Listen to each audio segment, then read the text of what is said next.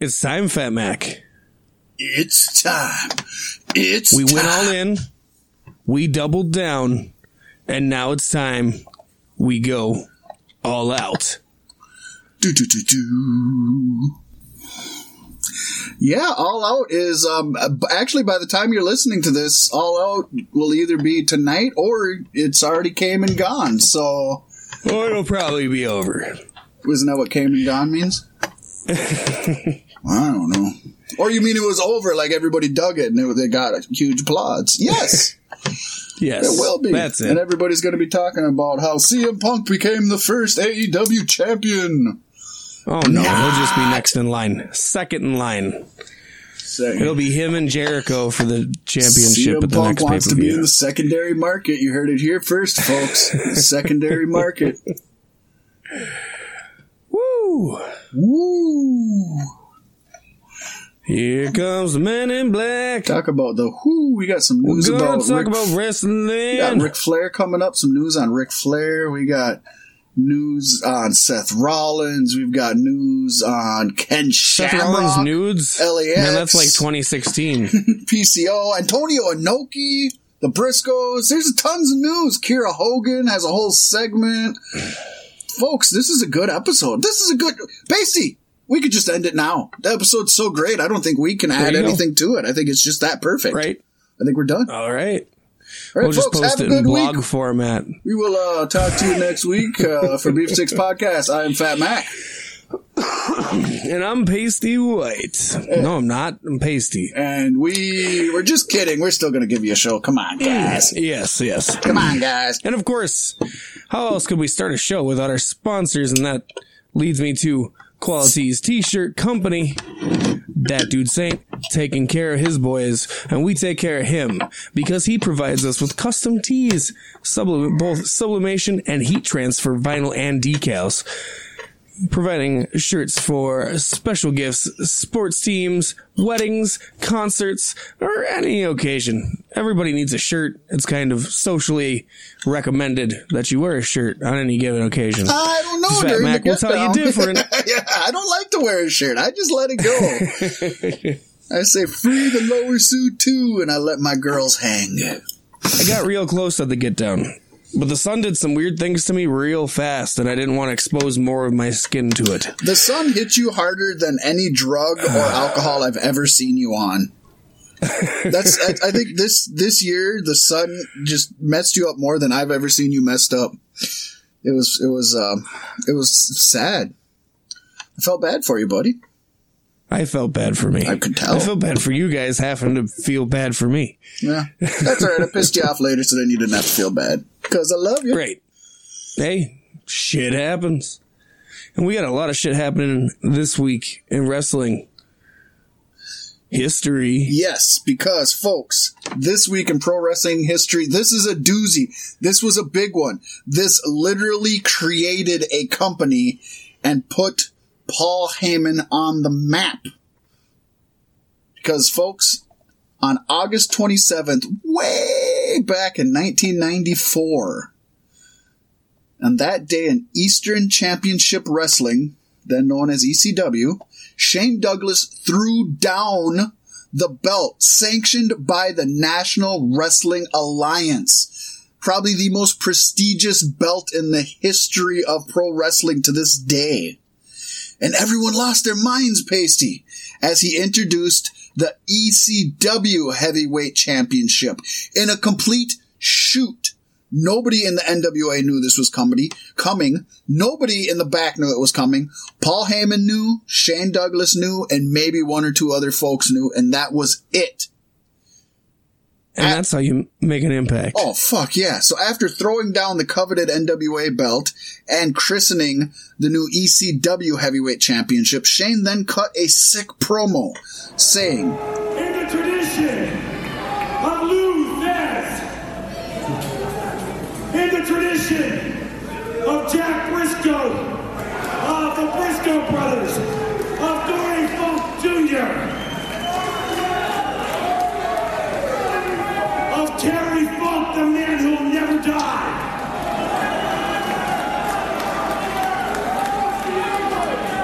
As the real nature boy,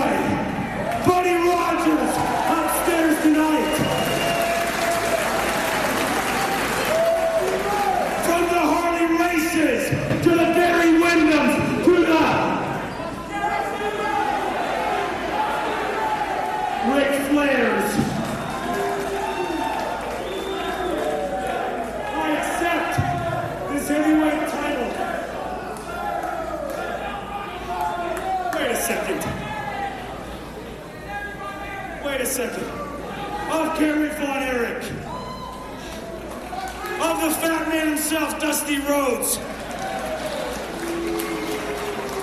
This is it tonight, Dad.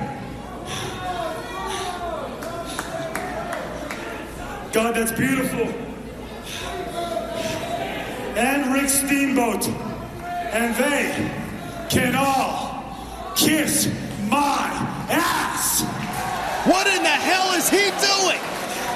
Because I am not the man who accepts a torch to be handed down to me from an organization that died, R.I.P., 7 years ago. The franchise, Shane Douglas, is the man who ignites the new flame of the sport of professional wrestling.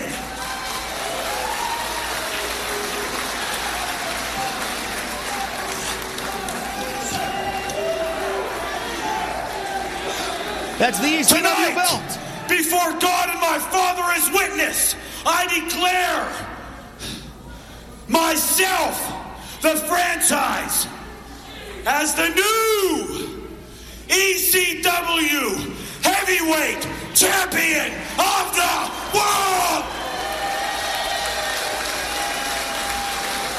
Shane Douglas declaring himself. We have set out ECW to change World the Champion face of professional wrestling. So tonight, let the new era begin. The era of the sport of professional wrestling. The era of the franchise. The era of the ECW. And little did he know what he was unleashing upon the world at that time. Oh, I don't think anybody, including Paul Heyman, could have even guessed, because folks, soon after ECW, Eastern Championship Wrestling, became Extreme Championship Wrestling and embarked on a bold new direction that not only changed pro wrestling forever, was left such a crater in the pro wrestling annals that I dare say, I think everybody listening to this, even folks who were born after ECW died, knows about ECW and at least somewhat knows their history. Oh, yeah. Yeah, and it's definitely safe to say the crater that ECW left has a large amount of radiation pouring out of it these days as remnants, because without ECW, I don't think we'd be where we are today with WWE, NXT, and AEW. I think you could say, and this is easily debatable because nobody knows what changing history will do, but I would say that without ECW, we never would have got the WWE Attitude Era, because a lot of what they did, they straight up, even though they'll tell you they didn't, they straight up jacked from ECW. Oh, yeah. And a lot Heyman of was basically selling it to him. Heyman was. He was on their payroll. People forget he was on their payroll back in like 96, 97, 98, long before they had a pay-per-view together, long before the invasion, long before they were bought from them. Paul Heyman was literally working with them. Uh-huh. So, yeah, that's a huge one. This is ECW was NXT. Yeah, it was one of the breeding grounds of talent. And folks, this is one of the bigger This Week in Pro Wrestling history, so I'm glad we got to hit it up. I hope you enjoyed the promo from the franchise himself. And before we go any further, I just want to let folks know that the Fat Mac is somewhat back. I've changed my lifestyle a little bit since almost dying, but for the first time in 2, 3, 4 weeks, 5 weeks, on this show, I got a 6-pack of beer. I'm only having 6, because I can't handle that much beer right now after coming back from the grave. But I got a beer I've never had before, Pastey. What's that? It is Estrella Jalisco. It is a... Ooh, that sounds good. Tradicional cerveza, clara dorada, so clear gold, imported from Mexico. And it's good. I would say that it's better than Corona and not as good as Dos Equis. I wanted to get Dos Equis, but I could not find any bottles. And I wanted bottles, so I picked this up because I'd never had it before. And it's good. It's very light. It is a very light beer. I'll give it that. But it's okay. It's good. It's not great. Not great. But it's okay. It's good, and it wasn't expensive. It was $10 for a 6-pack. That's what I would always say about Corona. Like, Corona was good. It's a great on the occasion beer, but ain't much to it. You know, I probably could have picked up some limes and tried this with some limes too and some salt, but I didn't. Lime and salt, always lime and salt. And this is I'll put fucking lime and salt in the Miller High Life. Sometimes I put lime and salt in my fucking open wounds. And speaking of open wounds, we're going to open up some wounds in this week's Weekly Elite Dirt Sheet. Cue the music!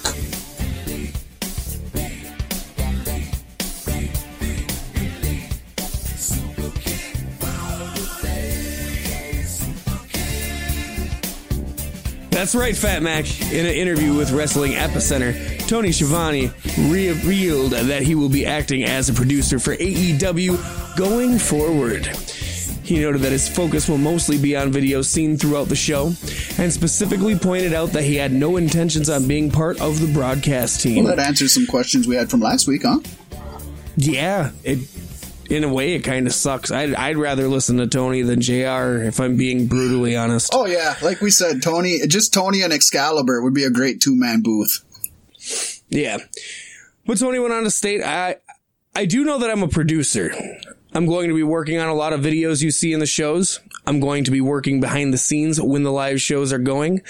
The TNT shows, I've met with Tony Khan. I've met with, obviously, Cody. We do some production here in Atlanta. Cody and I live pretty close to each other, so when I talked to Tony Khan, the idea was that I would do control centers and on-camera stuff, but I would not be on the broadcast team because the broadcast team was in place. In addition to his work with AEW and MLW, as we mentioned last week, the Wednesday night time slot will allow Schiavone to still call play-by-play for the Atlanta Braves AAA team, the Gwinnett Stripers. Almost thought that said strippers. I did too when I first seen it. It was just one piece short. It's him and Jerry Lawler on that announced team. And continue his role as producer for the University of Georgia Football and Baseball Network. This slapdick is going to be one busy beaver. Fuck yeah.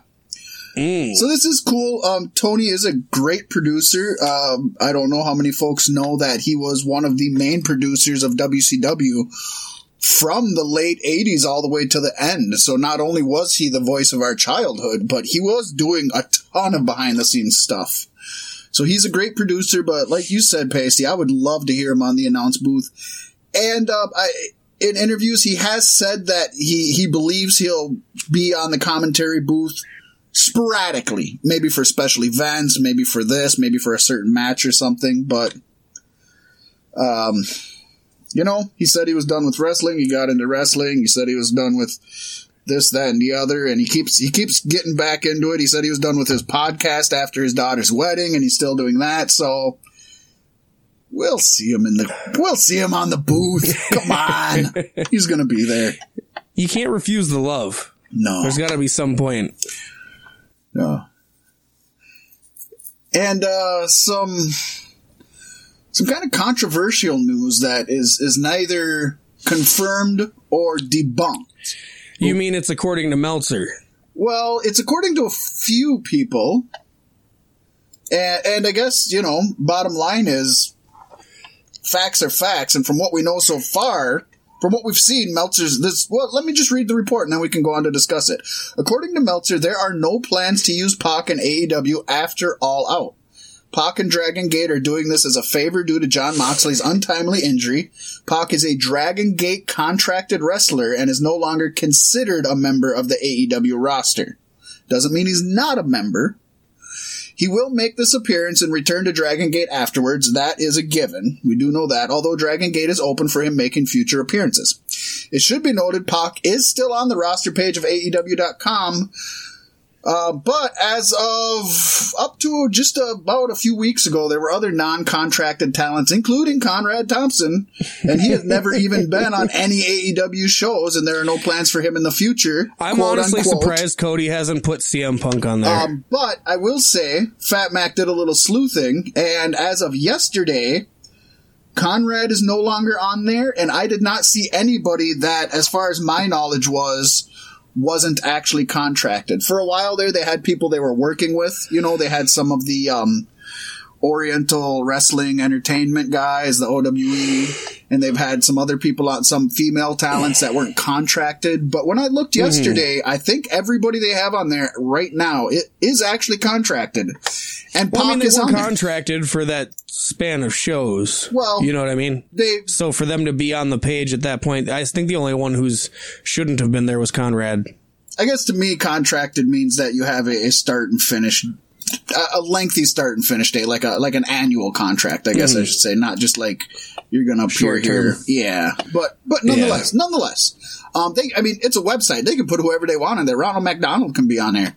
Did you see that Ronald McDonald you'd have match? to look at Chris Jericho's contract with New Japan. I mean, he signed for 3 matches, you know. Yeah. But that was still a huge thing, and you'd call that a full contract. You know what I mean? I don't know. I don't even know if it was on their website. But yes. The bottom line is nobody knows other than a handful of folks. Pac and Tony, for sure. Tony Khan, I should say. And who knows? He could be contracted, but still his priority could be Dragon Gate, and that's okay. Pac started in Dragon Gate. Pac helped grow Dragon Gate USA, which sadly is no longer around, but he was a huge part of that. And I can see Pac being loyal to it, and I know that Pac and whoever was in charge of it, they kind of got on each other because they didn't agree with creative, so maybe there's still some hard feelings. We don't know. For all we know, Pac will be on AEW my only TV every week. speculation is he's outgrown Dragon Gate before. It'll happen again. Right. So I don't want to not see him in AEW. I love Dragon Gate, but I'm going to watch more AEW than Dragon Gate. Rumor was flying around. I'm sure this is in the news, but rumor was flying around this week. WWE was trying to get Enzo and Cass back for NXT. Yeah, we're definitely going to get into that yet. So, but basically, we do know Pac is in for All Out. As you know, because it's probably happened since we were there. He was out for All In, and now he's in for All Out. Exactly. It's wild, isn't it? It's ironic. So we're glad that we're going to get to watch him. I hope he's in AEW because I'm going to watch that more than Dragon Gate. I just am. And I love Pac. He's been one of my favorites for well over a decade. So this is more hearsay than anything, but it's kind of a big deal. So that's why we put it in here. But unlike some news stations and podcasts, we're going to tell you right up front, it's hearsay. There's no news on that. But there is some news, Pasty, on Moxley. Yeah. In addition to Moxley pulling out of AEW's Grand Show this week, he is also off a StarCast due to the same injury. You can't talk with an elbow infection. You cannot.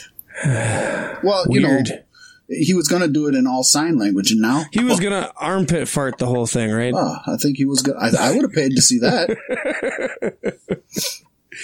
According to Conrad Thompson, who should be used to losing big names for his big events by now, and he's not very lucky with that. He's lost big names for every single event. First, he lost Ric Flair, then he lost Undertaker, and who's the other WWE guy that pulled out? Anyways, Undertaker was the big name for the second StarCast, and Ric Flair for the second. He lost his father-in-law for both the StarCast. And then he signed Ric Flair for this one, too, I think. I saw something where he was promoting for StarCast 3, and he listed off the people he got, and he said Ric Flair, and he just looked so unsure. I know, right? He's like, why am I saying this? Ric Flair. So, I mean, that does suck, but there's so much great stuff in StarCast. And to be honest, I think the majority of folks, the main event of StarCast is the CM Punk live mic, so we're still going to get that. I mean, StarCast is just a gravy on top of the weekend. Like, any events going on are going to draw attention. Right. I don't know. It definitely is. AEW has a lot to do. They got this whole weekend is pretty big. And there's been some big news about a Rhodes boy, Pasty, because AEW announced Dustin Rhodes has signed a multi-year contract extension. Yeah, he's going to continue to wrestle, but he's also joined the AEW coaching staff as a match producer and promo coach. And an EVP. Great. Exactly, probably. He's gonna get a producer credit. President and CEO Tawny Katan from the Whitesnake video got on top of a beautiful car and said, Dustin Rhodes, with wind blowing in her hair, has had an incredible wrestling career that has spanned decades. His amazing journey brought him to AEW, and he's rejuvenated his career here. In addition to all the wisdom he has shared with us as we've launched AEW, he's come here and worked so hard for us. His comeback match against his brother Cody at Double or Nothing was one of the most acclaimed bouts in recent years, and it marked a new chapter for all of us. Dustin and I had agreed weeks ago after Fight for the Fallen that we both wanted him to stay with AEW. He's already done so much for us, and I'm thrilled that it's official now, that Dustin will be on our team going forward, both backstage and in the ring. Hell yeah. I'm going to go out on a limb here and say that the Cody Dustin match is the best thing AEW's done so far. I'd probably agree with that.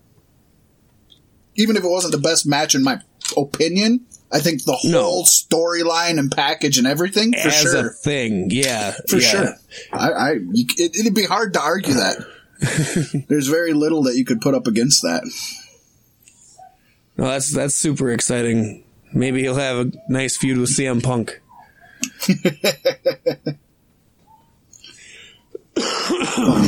Maybe he'll have a nice feud with Kenny Omega. Yeah, well, Kenny Omega will be making an appearance for DDT Pro Wrestling in November.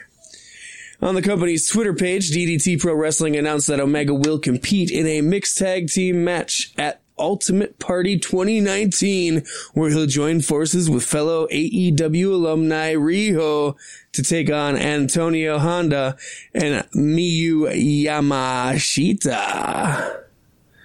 You know, I think it was just last week we were talking about how risky it is for them to be letting their talent go to all these different promotions. But if Kenny and Riho want to work together, it's going to have to not be in AEW, because Tony said he didn't want to do the intergender matches. Really hoping that the boys talk him down from that. Really hoping. Yeah, me too.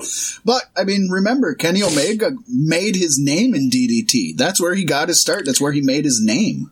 So it's kind of cool that he's coming back home, especially now that he's one of the biggest names in pro wrestling, for him to go back to his roots and give them a big show and make a big splash is awesome. You got to give him credit. He doesn't have to do that. No. It's good to see him giving back, because, I mean, we saw the Young Bucks do it quite a bit in the lead up to AEW, but I don't think we saw Kenny get out all too often. No, I don't think Bucks so. and Cody were out pretty often, though. Yeah, the Bucks were doing a lot with their AAA. They had tons of matches with the Lucha Brothers back and forth, both down in Mexico and in the States, and kind of going all over the place there. So, yeah, good for him. And Kenny's been on a losing streak lately, which I kind of look at as a positive thing, because everybody who's talked shit about AEW just to talk shit about AEW is going to assume that he's going to be going over. And so I love that they're like letting him lose. He is a great asset to the company. He doesn't need to win, but I'm hoping maybe they lose here to pass that torch on to the next DDT team. You know what I mean? Well, and having him lose constantly kind of it gives him a storyline starting right out. He was one of the best in the world, according to almost everybody, and here he is in AEW struggling to keep afloat. Like, that's a good storyline right there. You're building your own storyline. It'll definitely curve into a heel turn somewhere in the future, and it'll be beautiful. Oh, it has to. It has to. And yeah, I love it. I think it's great. And you can't have all of the executive producers win every single fucking match. You just can't do it. Sorry. I know they want to. No. It's got to be reserved for Kenny or for Cody. Yeah, because that's really going to cripple your promotion, and your promotion's going to be walking around with a limp. Really similar to Ray Phoenix, Pasty. Because Phoenix, oh man, he went down with so good before ladder hell. I know, right? Ray Phoenix went down with a leg injury at Friday's big time wrestling event, teaming with his brother Pentagon Jr. They faced off against Juventud Guerrera and Teddy Hart. I would have loved to watch that match, because that's 4 super talented individuals. Yes. During the match, Phoenix super kicked Teddy Hart, picked up Hoovy, then collapsed on the mat, grabbing his leg. After being taken to the back, the match was quickly wrapped up. Phoenix was reportedly walking around, quote, weakly, not like every week, but like he was sore afterwards. He walks around once a week. just to keep it going. In the glow of the full moon. There was some concern about his status for the upcoming tag match at this weekend's All Out, which would be fucking devastating after already losing Jon Moxley. But Phoenix was back in action Saturday for the same company, Big Time Wrestling, and he looked good by all accounts. So he should be fine and ready to go for the match against the Young Bucks at All Out. Thank heavens, because they can't afford to lose another big name. I am telling you, superstars better enjoy wrestling for other promotions while they can, because that ain't gonna last too long. I'd almost wonder if contracts didn't end as soon as live TV started, because you're needed on a weekly basis. Yeah, or basically finish up whatever contracts you have, don't take any more new dates, and as soon as those are done, you're exclusive. Unless we do a cross promotion where it's literally All Out and AAA, or All Out, and, you know what I mean? Yeah. Where they're a part of it. But something where it's on the company dime, where they know they're getting usage out of their superstars. Yeah. Whew. Time for some predictions, my friend. I predict it is. Yes, AEW All Out predictions, folks. I'm excited for this one, Pasty. I'm very anticipating this one. Unfortunately, we'll be camping, and I think I'm just going to leave my phone at home. 'Cause I don't want anything ruined for me for this. Right. You don't need any spoilers. So, we're starting off with the buy-in, and the first match is the Women's Casino Battle Royale. Winner receives a one-on-one shot at inaugural women's title. And, we've got a decent list of women. Some we haven't even seen before in AEW. Yeah, they've got 11 names announced as of this recording. And there's going to be 21 women or more. We had 22 in the last 21-man Battle Royal. So it's going to be 52. Who knows? 52 pickup. They're going to do a 52 at some point, especially since the Saudi Arabia biggest Royal Rumble was 51. Oh my God. So you got to do the full deck, right? Like, that's the thing. Oh, for sure.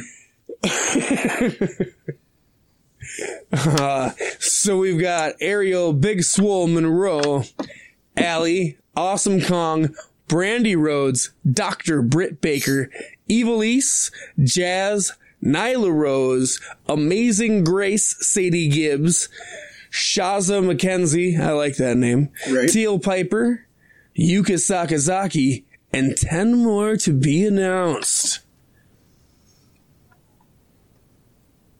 Who you got, buddy? So, obviously, like you said, first of all, there's quite a mix in there from veterans to greenhorns to semi-wrestlers like Brandy Rose. And not only that, we only have about half of the names. But you would assume with the fact that the winner is going to get a shot at the women's title, the very first women's title match, one of these women's going to be involved in it. You have to assume that shortens it, A, to women that are contracted. You would think. You would hope. That's got to be smart. And B, to women that contracted? are contracted to the company. Oh, contracted. Yeah, contracted to the company. And you think that it's going to be an A-lister, at most a B-plus lister. Yeah. With that being said, I wanted to go with Teal Piper. Because I don't know if folks listening to this know who Teal Piper is, but Teal Piper is the daughter of Rowdy Piper. Yeah, yep. So, WWE has misled you to think that would be Rowdy Ronda Rousey. Right. They're lying. So that would be awesome. But with her, as far as I know, not having any contract, and she's a fairly new greenhorn. Being a second-generation greenhorn wrestler, you do not want to be handed this opportunity right away. That's the way I look at it. To me, it comes down to 3 women, which would be Awesome Kong, Brandy Rhodes, and Dr. Britt Baker. And those 3, I almost think it comes down to 2. And with those 2, I'm just gonna go the route of nepotism that they've been showing ever since they've started this promotion and say Brandy Rhodes is gonna win it. I think she gets in the match for the first ever women's title. I'll go one step further and say if she loses this one, she could still reinsert herself and make it a 3-way match for the women's title. Right. You know, I don't know. It's pretty anybody's game. I want to say Britt Baker, but I think Britt Baker's getting into the match by other means. Okay. And I was going to go with Awesome Kong until I read through this list of names with you, and I'm changing my pick to Shaza McKenzie. You have no idea who that is. No, my new favorite women's wrestler, though. I think she's had like 15 matches. Good. Let's get that gold on her. Let's do it. You know what? You gotta build them somehow, right? You gotta build new superstars one win at a time. If you want to get, what's the fastest way to get a wrestler over? Strap the title to him. Oh, you're changing it, and I changed it. So now we have conflicting changes, but it's the same thing. Don't you love that? I love it. I love one note. Moving on, we got the second of what I'm assuming is going to be 3 matches of the buy-in, but we only know of 2.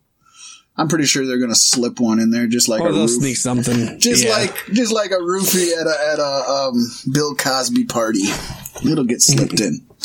We got the tag team match: Private Party versus Angelico and Jack Evans, two of the more popular non-main tag teams in the company.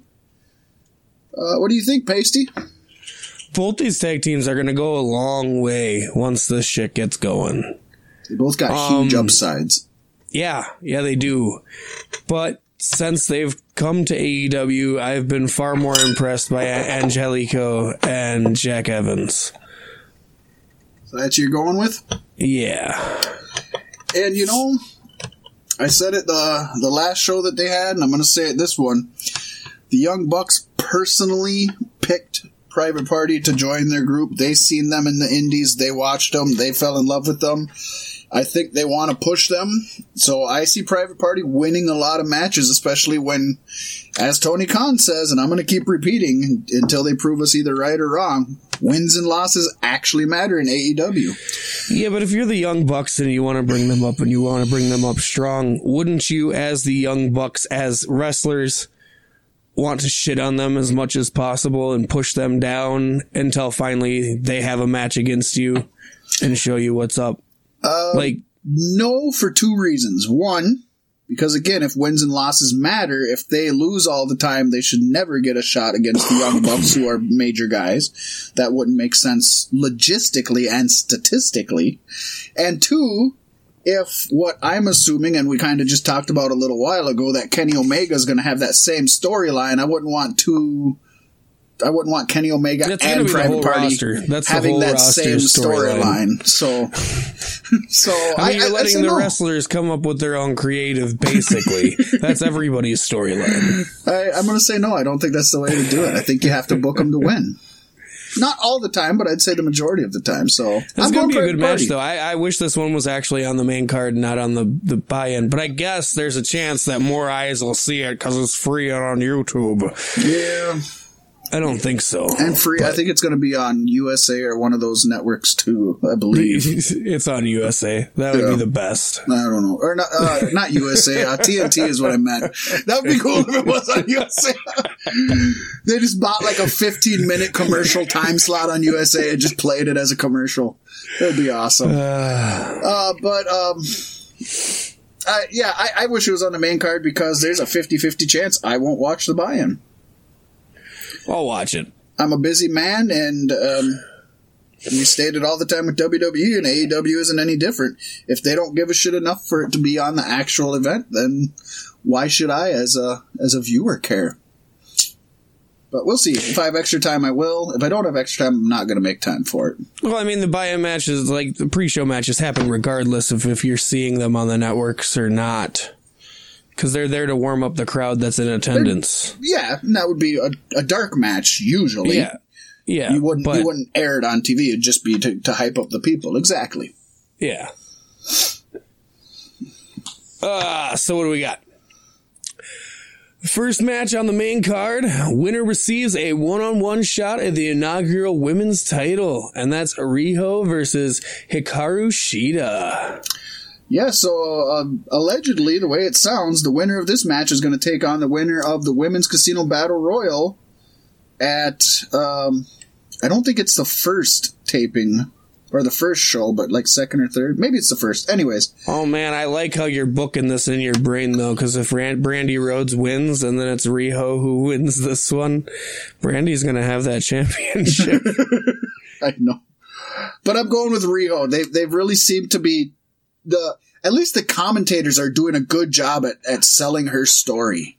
Every time that she's there, they really, even if she's not winning, A, she's put on amazing matches, and B, you can tell whether the commentators are being told to or not. They're really pushing her story, and they see something in her. So that makes me, as a fan, see something in her, which is that's the way commentary is supposed to be done. Yeah. Yep. Although I believe we'd see it in her even without the commentary. I think out of all the Joshi women's wrestlers, Riho definitely shows the most promise. Agreed. So we're both going Riho on this one, right? Yes. I think I'd be A-okay with her getting the women's title shot and even getting the first women's title. That would be cool, too. After that, Pasty, we have a 6-man tag. This is one of the... What if Kenny Omega sacrificed his push for hers? What if Kenny Omega won the inaugural women's title? Then we're gonna he was the only champion ever because there's no intergender matches. Retire it. We got one of the more recently added matches, 6-man tag. SoCal Uncensored, of course, Daniels, Kaz, and Sky, taking on Luchasaurus, Jungle Boy, and Bitch Boy Marco Stunt. Yeah, Marco Stunt. I can't believe they gave him a contract. But then they also signed Orange Cassidy, so maybe that balances it out. Marco Stunt is the Leo Rush of AEW. Cheeseburger. I love Leo Rush, cheeseburger, but I just mean like the little annoying manager who's actually a wrestler, but it's like, well, we'll just let him do manager. It's good. It's just crazy how tiny both Jungle Boy and Marco Stunt are, and how tiny Marco Stunt is compared to Jungle Boy. Like, it's weird. It's amazing how, and don't take this the wrong way because I'm a short individual, it's amazing how not huge Luchasaurus is around your average pro wrestler. Does that make sense? Yeah. Like when you have him next to Jungle Boy and Marco Stunt, he's gargantuan.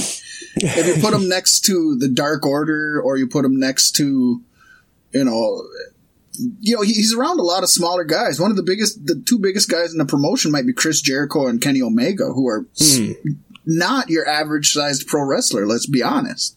They're big guys. If you ran into them, even Chris Jericho is small for his era. Yeah. If you ran into him on the street, you'd be like, oh, that's kind of a big dude. But they're not huge. Yeah. That's all. Kind of like how Macho Man used to, if you ever go back and watch his entrances, Macho Man always walked on his tiptoes. Always. Because he was shorter than your average wrestler and he wanted to appear bigger. He was, he's bigger larger than me. Than life. But it's like, yeah, he had to. And I think that's part of Luchasaurus. It's like, yeah, if I hang around Marco Boy and Jungle Stunt, then I'm going to look huge. I like it though. That's smart. I'm not saying there's anything wrong with that. I'm saying it is smart. It's good marketing and it's knowing how to use, it's like Paul Heyman would do. It's knowing how to hide your faults and accentuate your positives. Yeah. Well, the dynamic of this match is going to be so interesting because SCU is all pretty decently sized guys. I gotta go with Two Boys and Their Dinosaur, though. Ah, hey, you know what? I'd watch that show on TGIF. This is going to be a good match. I just feel, I think if FCU loses, which they could, but if FCU I think that's what they're there for, to be honest. Loses, then I think it's going to be like, it's not going to be like a clean loss. It's going to be, I'm not saying it's going to be dirty, but it's going to be like something gets screwed up, somebody messes something up, and then Jungle Boy makes a quick schoolboy or something like that. I don't see it being a decisive getting the pinfall. I'll put bonus points on that. I don't see it being a decisive win, but I could see Two Boys and Their Dinosaur, but I'm going to go with SCU. I love my boys, and I'm not going to go against them right now. Speaking of loving my boys and has nothing to do with this, Undisputed Era is the new NXT Tag Champs. Thank you very much. Hey, good for them. Whoop, whoop. All right. Moving on. Match 3 is a match for a bye in the tag team title tourney. We've had so many buys in the tag. They're having a tournament. Bye. They're literally having a tournament to get into the tournament. That's what it is, isn't it? Yeah. Isn't this like the fifth or sixth match for a bye into the first round? That's called a tournament. And that's smart. I'm not even dogging it. I think that's genius. Like, they're like, fuck it, let's have a tournament to get in the tournament. It's like Inception, man. Somebody was smoking some shit when they came up with that. And I love it. I love it. So this match will see the Dark Order taking on the Best Friends, Chuck Taylor and Trent Beretta. I want them to change this match to a ladder match. And they have to climb up the ladder and they have to grab an envelope hanging up there. And in it is the new name for Evil Uno, because they need to change Evil Uno's name. I don't mind the Evil Uno name, it just doesn't work for the Dark Order. So with Stu Grayson, I want somebody other than Evil Uno. But with that being said, I mean, they've been pushing this Dark Order. They've been making such a big deal out of it. Don't go WWE Bray Wyatt on them and push so much, but fail in the ring every time. Let's fucking push Dark Order to the moon, and let's whoop the shit out of Chucky T and Trenny B. Yeah, I'm right there with you. I think Dark Order is set for this.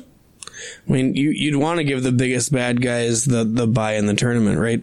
I would think so, and I think they're probably one of the favorites to win it, even though we don't know who's in it because all we're doing is buying into the first round. After that, Pasty, we have the Cracker Barrel Clash. It's the worst name for a match since WCW. It is, but Cracker Barrel paid to have that name on there, and you know what? That's smart business. Hey, they got some good ass cheese, and I wouldn't say no to them. Yeah, it's good no business. No matter how fucking white bread, milk toast. So the Cracker Barrel Clash sees Bad Boy Joey Janela taking on Jimmy Havoc, and then taking on Darby Allin in a 3-way Cracker Clasher. Yes, if somebody doesn't get hit in the head with a Cracker Barrel, I'll be thoroughly disappointed. Well, remember they cheese graters too, right? That should come out in this match. I'd be all right with that. Both Joey and Jimmy and Darby are all. I mean, we don't know how hardcore Darby goes. Well, but you'd assume YouTube could show you. Yeah. I know nothing about him outside of AEW, and I like it that way. He's like an enigma. There's nothing wrong with that. Yes, it's cool to learn about a talent in one promotion, because sometimes talents are used so differently in different promotions that it's kind of, if you're not going to watch the other promotions regularly, don't even put that character in your mind, because then it kind of sullies it, it grays it. You know what I mean? Yes. Sully and Mulder hunting grays. It's the X-Files, man. Yeah. Well, No, I'm looking forward to this one. I'm always excited to see these guys because, I mean, Havoc and Janela are two people I heard about for years before actually seeing them in AEW. So it's like, I finally get to watch it. And it's going to be a good one. I'm thinking, I'm going to go with the bad boy. He's got the Macho Man glasses. It's kind of hard for a B-stick to not support him. Oh, yeah. I'm going to copy and paste what I said about Private Party. And I'm going to say that the short time Darby Allin has been here, they've just been pushing the shit out of him, and they've been talking about how great he is, and he has the potential to be a huge breakout star in this company. To be the biggest underdog in the history of professional wrestling. Yeah. You gotta lose a fuck ton of matches to get there, though. And this could be you had the TNA originals back in the day, and you had the Ring of Honor originals. Darby Allin could be an AEW original. Yeah, he's wrestled in other promotions, but he's never made a name anywhere. Jimmy Havoc has made a name in ROH and in CZW and in TNA Impact. Joey Janela has made a name for himself in CZW and by having his own Summer Block Party, and I mean he's huge. He's already made a name for himself. He didn't even need AEW, but he's there, and it's awesome. Danzig did that. So yeah. Danzig basically made Joey Janela a name. So he's basically the successor to him. So Zandig, not Danzig, but Danzig would be cool too. Danzig's a good band, though. Yeah, it'd be cool if he got in a match with Zandig. So that's where I'm going with. I'm going with push Darby Allin. It's like a grave match, but they have to dig it. Dig your own grave match. Dig Zandig digs. It's so shitty. I love it. That's bad. Pacey, are you going to be able to pull off this next one? Oh, yeah. You mean Escalera de la Muerte? Oh, I love it. It's the death ladder for the AAA tag titles. You've been polishing up on your Spanish. Oh, I took half a year of Spanish in 8th grade. Come on now. I know that shit. I guess that works here. I thought maybe you were just talking to Megan for a while, getting it down. Thought you called her up, just sent her a text and been like, all right, the 17th time. How do you say this? Yep, that's exactly it. You found me out, Fat Mac. I think Lucha Brothers versus the Young Bucks in a fucking ladder match. What more could you ask for? Yeah, if Omega Pac isn't the show stealer, this easily could be the match of the night that everybody goes away talk. Easily could be the match of the night, man. Honestly, I'm hoping it's Paige Jericho. I'm hoping they destroy the fucking every expectation that we don't have for the match because nobody seems to care. That would be great. I've got nothing against the main event being the best match. In fact, it should be. But on paper, this one could easily walk away with that title. Yeah. With that being said, I like that AEW events seem to have like 3 main events, and it feels nice. Right. Yeah, they got the main event and then 1 or 2 co-main events, which is good. This one, Lucha Brothers have not beat the Young Bucks in AEW ever. Ever. And the fact that this is for the AAA tag titles and the fact that the new show is just over the horizon, Pastey, the new weekly show where tag team wrestling is going to be a big part of it. The tag team tournament is going to be a big part of it. I don't see the Young Bucks going into that tournament with another company's titles around their waist. I don't think that would be smart. No, I don't think so either, to be honest. So with that being said, other than the fact that they need a win, the Bucks shouldn't have the titles going into TV, and a death ladder match slightly in the favor of Lucha Bros, I'm going with Lucha Bros. Bring back the railway spikes, please. Yes. Yeah, I'm going Lucha Bros too. I think it's a safe bet. I think it's going to be one hell of a match. It's going to be fun to watch either way. But I agree with you on the title picture, and that's exactly why I picked it as well. Now let's all just hope that Phoenix doesn't fuck his knee up completely in this match and take himself out for 9 months. That knee could screw some stuff up. Unless CM Punk comes in wearing his mask. Dun, dun, dun. I want to see Phoenix run out there, take the mask off. It's CM Punk.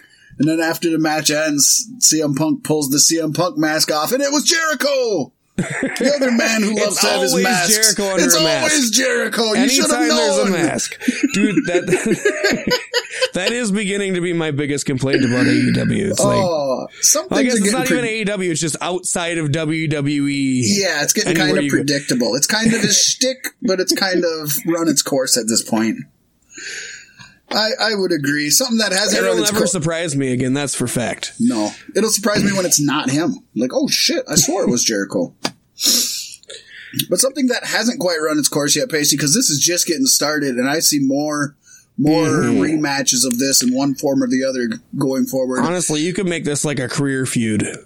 It should be. This should be one of the AEW major feuds. And folks, that is the grudge match that pits Cody versus Shawn Spears. The chair shot heard around the world. Oh, man. Oh, man. Words can't describe how much I'm looking forward to this. I think it's very interesting that I'm always looking forward to Cody matches now. That is interesting. It's a strange world we've entered. But I think Cody and Shawn can work together in a way that we've probably never seen. I think they could do some good stuff, some good lucha things. Shit.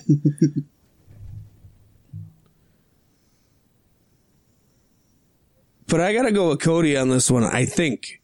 Has he announced who his corner guy is yet? No, he hasn't. We know that Tully Blanchard is going to be in Shawn Spears' corner. It's CM Punk. So it only makes sense to stand across from Tully Blanchard. Who else do you associate with Tully Blanchard but CM Punk? I don't know, a Mr. Arn Anderson, who is a AEW employee backstage. That would be so boring, though. I'd probably take a nap. That's who I think it's going to be. I think it's going to be Arn Anderson. Or is Alicia Fox at ringside? He brings out Alicia Fox instead of Brandy Rhodes. Gosh. that'd be certainly something else. What about Magnum TA? I don't know what kind of condition he's in lately, but Magnum TA, Tully Blanchard, was one of the biggest feuds in NWA ever. In fact, their I Quit cage match, dare I say, is one of the best I Quit matches ever. That would be cool to see Magnum TA. Yeah, I think Magnum TA could be in his corner. I like that. But I'm going to go with Shawn Spears. He's kind of the wild card. I really liked Ty Dillinger in NXT. I like him so much more now. But I don't know what he can do when the WWE reins are off him. You know what I mean? So this is going to be so weird because in WWE, I watched him, and to me, it was like he was a child, like a young superstar, up and coming, and then he hits AEW, and he's like all grown up. Oh, he still seems like a little kid to me, but it's cool. But that's just it. I don't know what to expect from him. So I'm curious. I'm interested to see where Shawn Spears goes. To the top. So I'm gonna go with Shawn Spears. Just like I said, it's not over. So it really doesn't to me matter who wins. He really should spear people, though. He's too small. I guess. Yeah, it would not be a good. I mean, if he did it just as a move in the ring, but not a finisher, I guess. Yeah, but not a finisher. Yeah, I mean, you know what's coming. It's in his name. It shouldn't be his finisher. Yeah. Well, arm drag. Did you catch that Bailey shit this week? Oh my gosh, the ref fucked that up. That was the ref's fault. She goes to grab the gloves. Where the fuck are the gloves? Where are the gloves? Ref's like, oh fuck, I don't know. He's like your kid, and the fucking you just set something down, and then you go to get the door or something, or you go to get something out of the microwave or turn the water off, and you come back and it's gone, and the kid's the only one in the room. You're like, where'd it go? I don't know. The ref just looked like, fuck, I didn't touch it. It must have been. It was her. I just know that's my go-to anytime we have to switch gears really fast from now on. I'm going to yell out arm drag. Arm drag! Yeah. It was definitely on the ref. It wasn't Lacey's fault, and it wasn't a lot Bailey's of people fault. shat all over Lacey for that, though. It's not Lacey's fault. No, people just want to shit on her because she's new. She didn't spend enough time in NXT. And I agree with that, but... I agree with that, but that's not her call. No. And I think her character has done great. And she'll do just fine on the main roster. Her character on the main roster got over faster than Bailey's character on the main roster. Let's say that. I don't think Bailey's over yet. Sorry. No. What happened in AEW, Pasty? Up next, we got the singles match. Kenny Omega versus Pac. So, originally, when I first heard this, I went with Pac. For a couple of reasons. One, Kenny Omega's got the losing streak. Two, Pac doesn't have the Dragon Gate title anymore, and that was one of the biggest issues with him losing. And three, because we already know that Pac is kind of temperamental about his creative, and if they wanted to keep Pac around and keep him happy, you probably should let him win, because he can walk out on you at any time. He's done it before. Exactly. On a few different companies. But with that being said, with that maybe news from Meltzer about Pac being more concerned with Dragon Gate and only being a part-timer in AEW, and I'm kind of paraphrasing, but that's about what his report said, whether it's true or not. Why would you have a part-timer beat one of your main guys? It wouldn't make sense. For that reason, I'm going to go Omega, because you're going to have that rematch with Jon Moxley, and you want Omega to look strong going into it. Oh, yeah. I mean, if it was Omega Moxley, I'd pick Moxley. If it was Omega Pac under different circumstances, I'd pick Pac. What if it was Omega Pac? Who are you going with? I'm going with Kenny Moxley. Omega. I meant Moxley Pac. Sorry. Moxley Pac? I was trying to be a smart ass, and then I screwed it up to begin with. I think I got to give it to Pac over Moxley, just because Moxley hasn't paid the dues yet on the lesser circuit. They need to start a tag team called Poxley. Poxley. I like it. Yeah. But no, and then especially with what we said, it was a gift from Dragon Gate.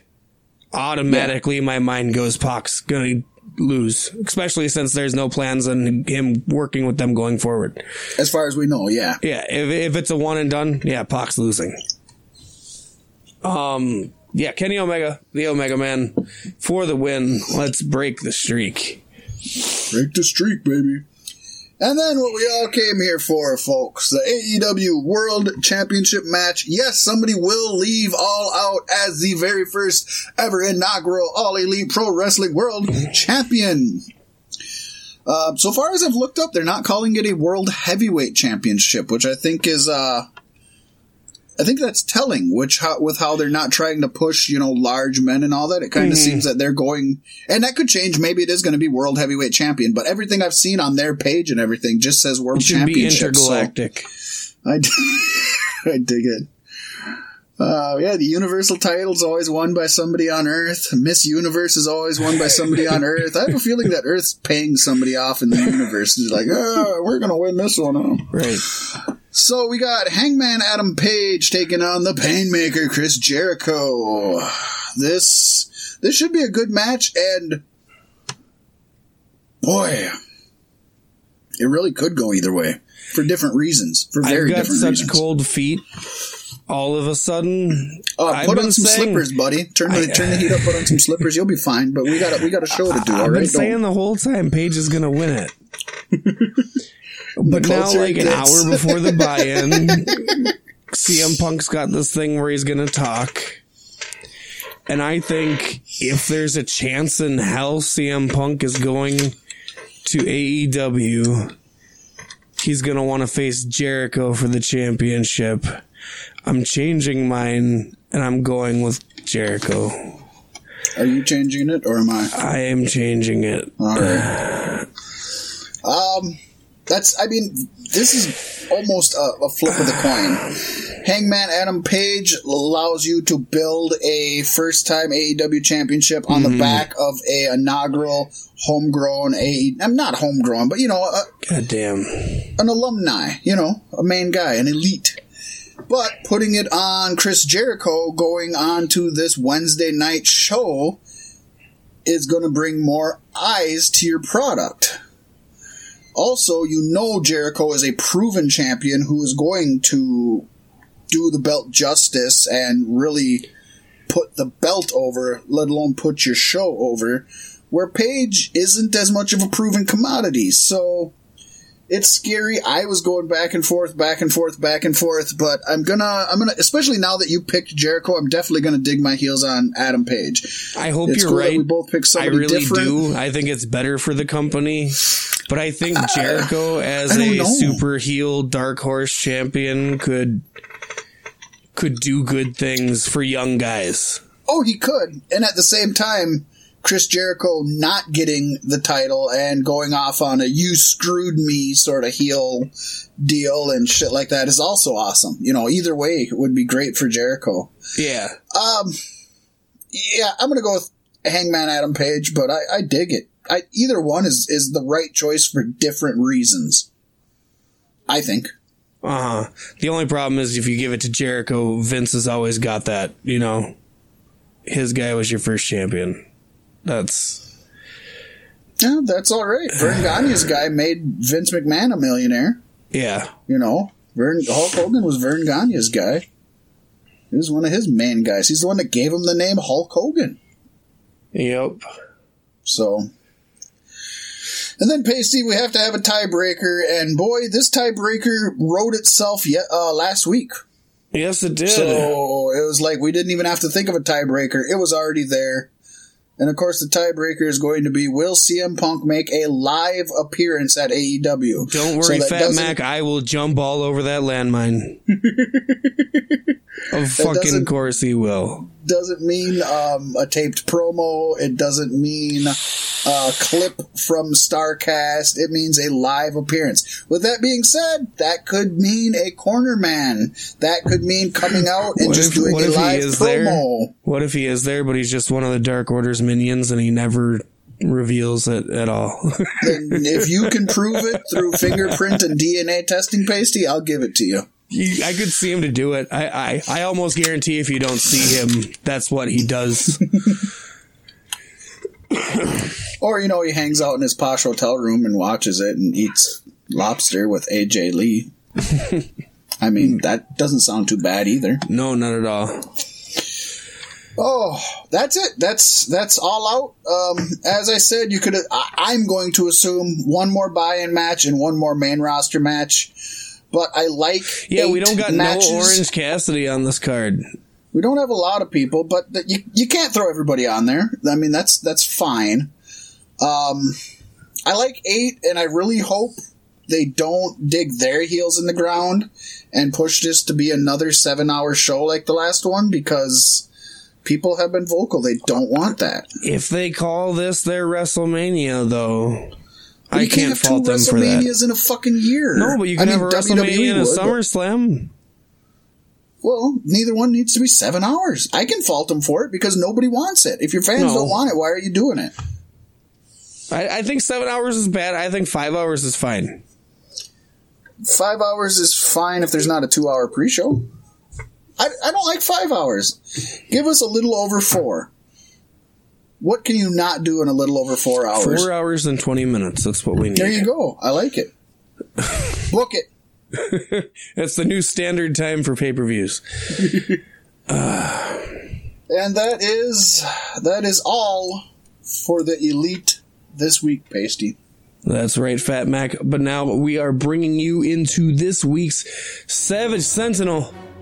Coming up first, we're going to break down the top 10 PWI 500 2019 wrestlers of the world. That was such an awkward way to say that. I know, I walked myself into a corner there. I love it. I love it, though. It stays. It's perfect. This is an interesting top 10. I don't agree with the top 10, and I don't agree with the order, but I would argue every year is about the same. I mean, every year. It's subjective. Even though they have criteria. I feel like the last few years, like, I've been more inclined to be like, yeah, you're probably right. You're probably right. Even if there's people you didn't agree with, you could kind of see why. This year, I'm like, God, it really wasn't a great year for wrestling, was it? Oh, that's bad. You know, I had a PWI 500 around here, and I was going to read the criteria. I don't know where I put it. Now I'm just dropping shit. Huh. So, I was going to just read what the criteria was, but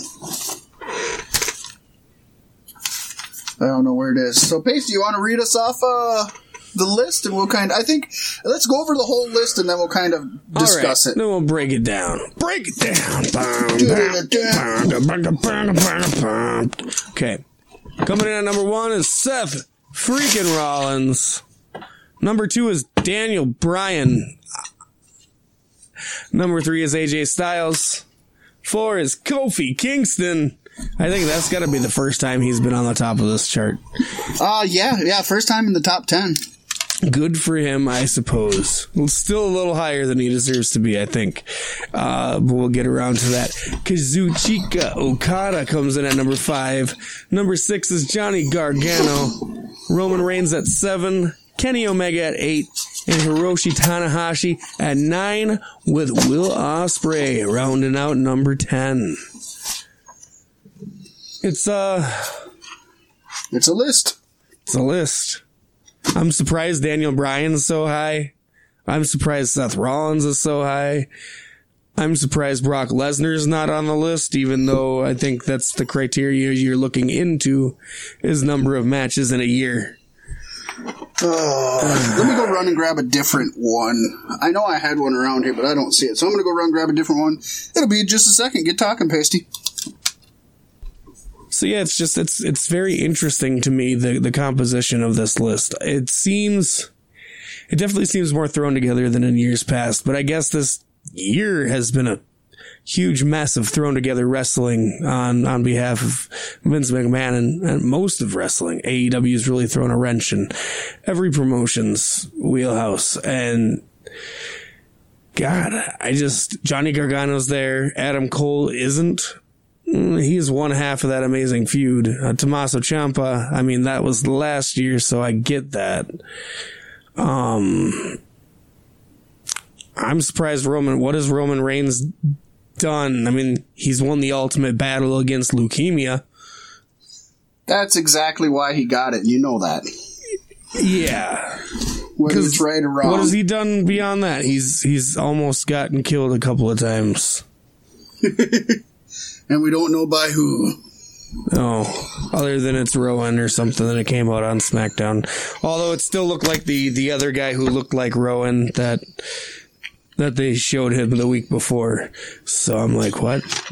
Right. I think it's Daniel Bryan. Obviously, Rowan came from walking the opposite direction of where the forklift was. They completely reshot that whole thing so they could include him in the background. Oh, yeah. For sure. But yeah, I mean... So I grabbed an old PWI 500. I just grabbed the first one I found. People may be surprised at how many PWIs I have lying around my house. This is from 2015, so it is... Almost as many as Playboy's. Almost. Playboy doesn't even have nudity in it anymore, buddy. Oh, how ironic is this, Pasty? I grabbed the 2015 PWI 500. Who's number 1? Seth freaking Rollins. All right. He deserved it that year. First, I'm going to tell you what the criteria is that they use to pick the PWI 500, and this is in order of importance. So the first thing I say is the most important, the last thing I say is the least important. So, the criteria for the PWI 500 that they look into is win-loss record, first and foremost. Second, technical ability. Third, influence on the sport. Fourth, success against the highest grade of competition. That means there might be one of the best wrestlers in the world who's wrestling a bunch of jabronis in some indie place. You're just not going to make the cut because you haven't faced Roman Reigns and Kenny Omega. So does that mean that the year James Ellsworth was being helped by Dean Ambrose, he could have topped this list? Well, he would have met one of the criterias. Definitely not technical ability or win-loss record or influence. Anyways... 6 is success against the most diverse competition. So traveling the world, having different types of matches, so forth. And the least, but still counts as criteria, is activity. Now, it says wrestlers must meet the following requirements to be considered for the 500. They have to have had 20 matches during the evaluation period, or at least one match in 7 separate months. And was that the only other criteria we got there? I think that was... So those are kind of your main things that we're going with there. Would keep Brock Lesnar off of any given year, really. Lately, yes. Because even, in this one, that's the example they use. In 2015, it says... Brock Lesnar, Triple H, and Undertaker are not qualified for the PWI 500 because they don't meet that specific criteria. So Seth Rollins, I'm not surprised at him being number one because I don't know who else would be there. Nobody else. This is another year. I think last year we talked about it, and this year nobody made a huge splash this year, other than Kofi, but it wasn't. It was huge for a different reason. Yeah, I'm surprised like Jay White's not up there. Yeah, I'm not a big Jay White fan, but I would have definitely understood him being on the list. Johnny there's Gargano. 500, so they're somewhere on the list, obviously. For sure. I wonder, is Dean Ambrose and Jon Moxley on the list? No. No, they don't do that. Roman Reigns I wouldn't put on the list. Gargano I understand. Okada, as much as I love him, 5 actually is probably about right. He didn't do anything great, but he didn't do anything bad at all. So yeah, 5 out of 100, 500 is where he belongs for not doing anything great, really. Tanahashi I probably wouldn't have in the top 10. Will Ospreay I can understand. He belongs at the bottom of the top 10. Omega I'd probably have a little bit higher, but then again, he went a few months with not really doing much in between being done with New Japan and going to AEW. He hasn't wrestled a lot this year. Yeah, so and a lot of the AEW guys won't qualify for this year either because not enough matches. Yeah. And even if you had enough matches, there wasn't a ton of them. You look at Seth Rollins, AJ Styles, Okada, Gargano. They were having, hundreds of matches this year. Yeah. And some great ones. And I do want to mention, unless you mentioned while I was up running around looking for books, of this top 10, the last 5 number ones all made the top 10. So, back in 2014, Daniel Bryan was number 1. 2015, as I just mentioned, Seth Rollins was number 1, so he's a 2-time number 1 PWI 500 now. 2016, Roman Reigns was number 1. My boy Kazuchika Okada in 2017 got the top of the list. And last year, the Omega Man, Kenny Omega, was number 1. But there's 6 number 1 candidates on here because AJ Styles got the number 1 spot in 2010, making him the only TNA/Impact wrestler to ever get the number 1 spot on PWI 500 while they were a TNA wrestler for wrestling for TNA or Impact Wrestling. It's really nice to see the consistency that you're able to have in wrestling nowadays. That is good. And I think it's because it's so much more open now. Because some years the top 10 is completely fucking different, you know what I mean? Right. And it'll never look like that again. I mean, think about it. The Miz was number 1 one year. What? He'll be number 1 again. Just you wait. What? Just you wait. I think he's got one more WWE title run in him. Certainly don't think he has a PWI 500 number 1 spot left in him, but... Prove me wrong, Miz. Prove me wrong. But somebody who's not wrong, Pastey, is something... I was really excited to hear this, and maybe we put a little too much into this, but I I think this is cool. It's near and dear to my heart, and I thought it just had to be said because you didn't see a lot of news about it, and I think it's huge, and I think it's awesome. Kiera Hogan is a hero, folks, for many reasons. But the main reason is that she has made Impact Wrestling woke. Because pASTEY, Kiera Hogan, who is openly bisexual and has gone public with her relationship with fellow wrestler Diamante, who is a woman, is having her coming out celebration this October in Chicago, but not in conjunction with AEW, but in conjunction with Impact Wrestling's Bound for Glory Extravaganza, which is October 20th at the Odeum Expo Center in the Chicago area. And she is going to have multiple high-profile events. And pASTEY, when I say multiple, I mean she's gonna be busy that week. Oh, she's going big. Woo. So first, Thursday, October 17th, Impact Wrestling Pizza Party with Kiera Hogan. Kiera will speak to the attendees. She's going to sign autographs, pose for photos, and do so much more at Lou Malnate's Pizzeria. The pizza party is Illuminati? The Illuminati confirmed. It's Lou Minotti. Oh my God. Wow. That is awesome. The pizza party is geared for area youth and is hosted by the Pinta Pride Project, which runs Buffalo Grove Pride in suburban Chicago. And the coolest thing about the Pinta Pride Project is 13-year-old Molly Pinta spearheaded 13-year-old. Let me emphasize that. 13-year-old Molly Pinta spearheaded the first ever Buffalo Grove Pride Parade this past June and has garnered widespread local and national press. pASTEY, she made it on the Today Show. That's awesome. That's just Thursday. Yes. Saturday? Taking Friday off, apparently. Well, Friday, I'm sure they got a lot of shows to do and stuff, you know? Yeah. But Saturday, October 19th, there's a ceremonial coin toss for flag football. Kiera would talk with players before the games start, then perform the ceremonial coin flip duties for the Chicago Metropolitan Sports Association. KUMSA, as I like to call them. Yes. Go KUMSA. The KUMSA is the largest non-profit gay and lesbian sports organization in the Midwest with about 3,200 members. CMSA is open to all, regardless of sexual orientation, gender, or gender identity. So, this is a perfect example of why we need more of this. First of all, it's awesome that they have this gay and lesbian sports organization, which is all-inclusive. You can be a straight person and still participate. There should just be more all-inclusive sports organizations in general. Yeah, but when it says that this is one of the largest with about 3,200 members, that's pretty small. Yeah. 3,200? Like, I mean, there's... In the Midwest. Imagine how many people it's not in the country.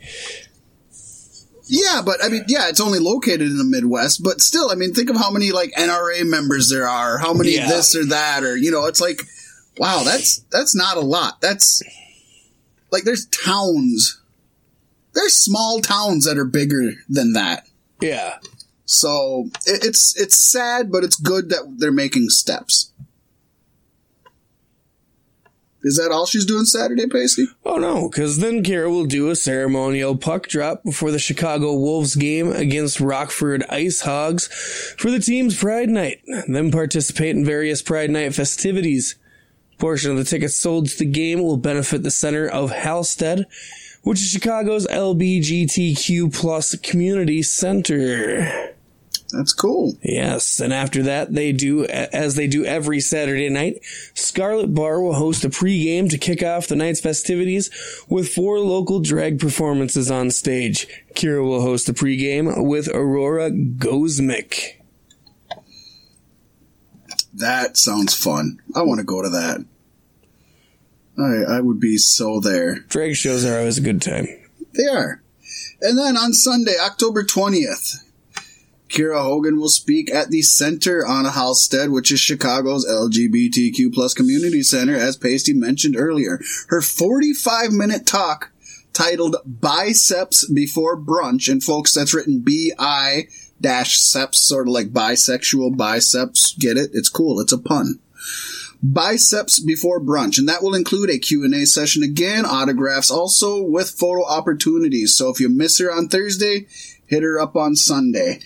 And Pastey, after all of the week's events, Kiera Hogan will finally participate in Bound for Glory, which I'm sure she's going to have an awesome match on that card, which will be that Sunday night, October 20th. And folks, when it gets closer to the date, as always, we will have predictions and then results. Yes, indeed. Sounds to me like she's winning a championship. Sounds to me like she's already won in my book. I think this is awesome. I give Impact nothing but props for going out of their way and promoting this, for standing behind Kiera, and I give it up for Kiera for being out and open and drawing attention to this and giving of herself. This has got to be a busy week before their biggest pay-per-view of the year. She's just spreading herself so thin because it needs to happen. People need to be out here talking about it.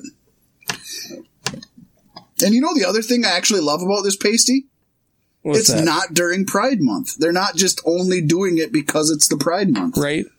They're stepping on Susan G. Coleman's ass and saying, fuck breast cancer. Let's talk about these poor LGBTQ plus folks out here, because you need to do that. Mm-hmm. It's not just, there aren't problems just in 1 month. Right. And that's for everything that has a quote unquote month. It's not like once that month is over, everything's fine. Good for her. Yes, indeed. And every homophobic person listening to our show hates us now, and you know what? I don't need them listening to us. That's fine. Yep. We've went with a few listeners for most of our career. We can continue that way. Impact officials told talents back in May that they were working on covering hotel costs as a way to give back to the locker room by absorbing some of the financial burden of being on the road. Impact recently covered hotel costs for their talents while they were in Mexico, but talents were still paying for their own hotel for shows in the United States and Canada. That is about to change, as hotels will be covered moving forward, beginning with next week's Impact TV tapings in Las Vegas. It was noted that this is a new consistent road policy for Impact. That is cool. God, really cool. Take care of your fucking contractors.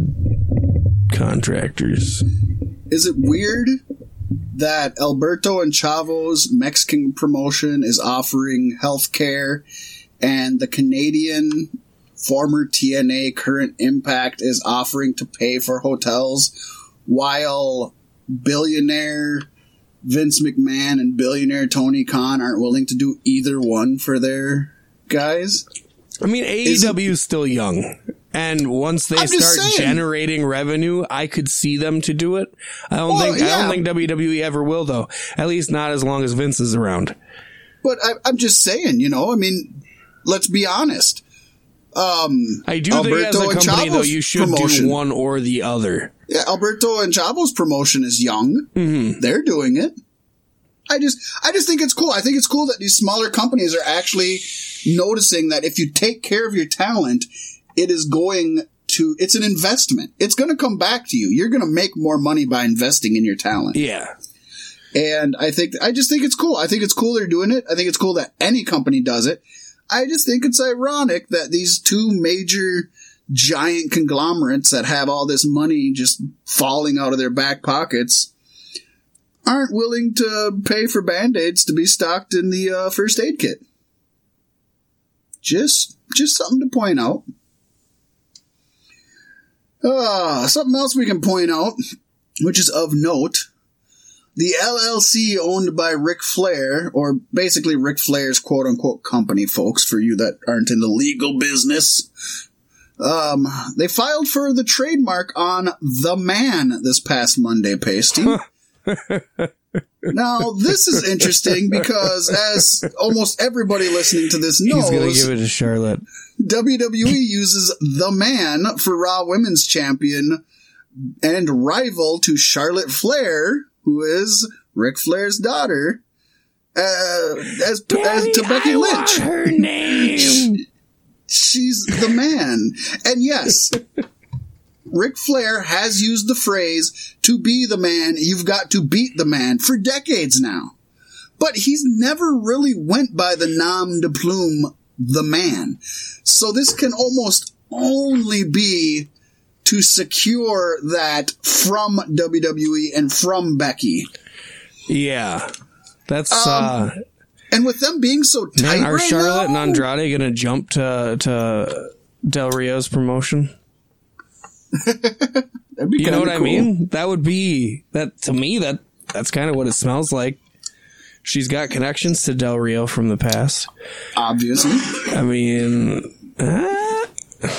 want that this is health just- insurance. You know, this could be right. This could, yeah, because she needs to get her next set of titties paid for. I'm sorry. This could be nothing, but it's interesting. It is very interesting. I don't think he's going to get it. I don't know if you could copyright that, but I don't know. But if Becky Lynch wasn't using the man, or if Ric Flair trademarked the whole, his whole quote to be the man you got to be, like, that really wouldn't be newsworthy. We wouldn't have put it on here, but just something, there seems to be some unconnected dots here that.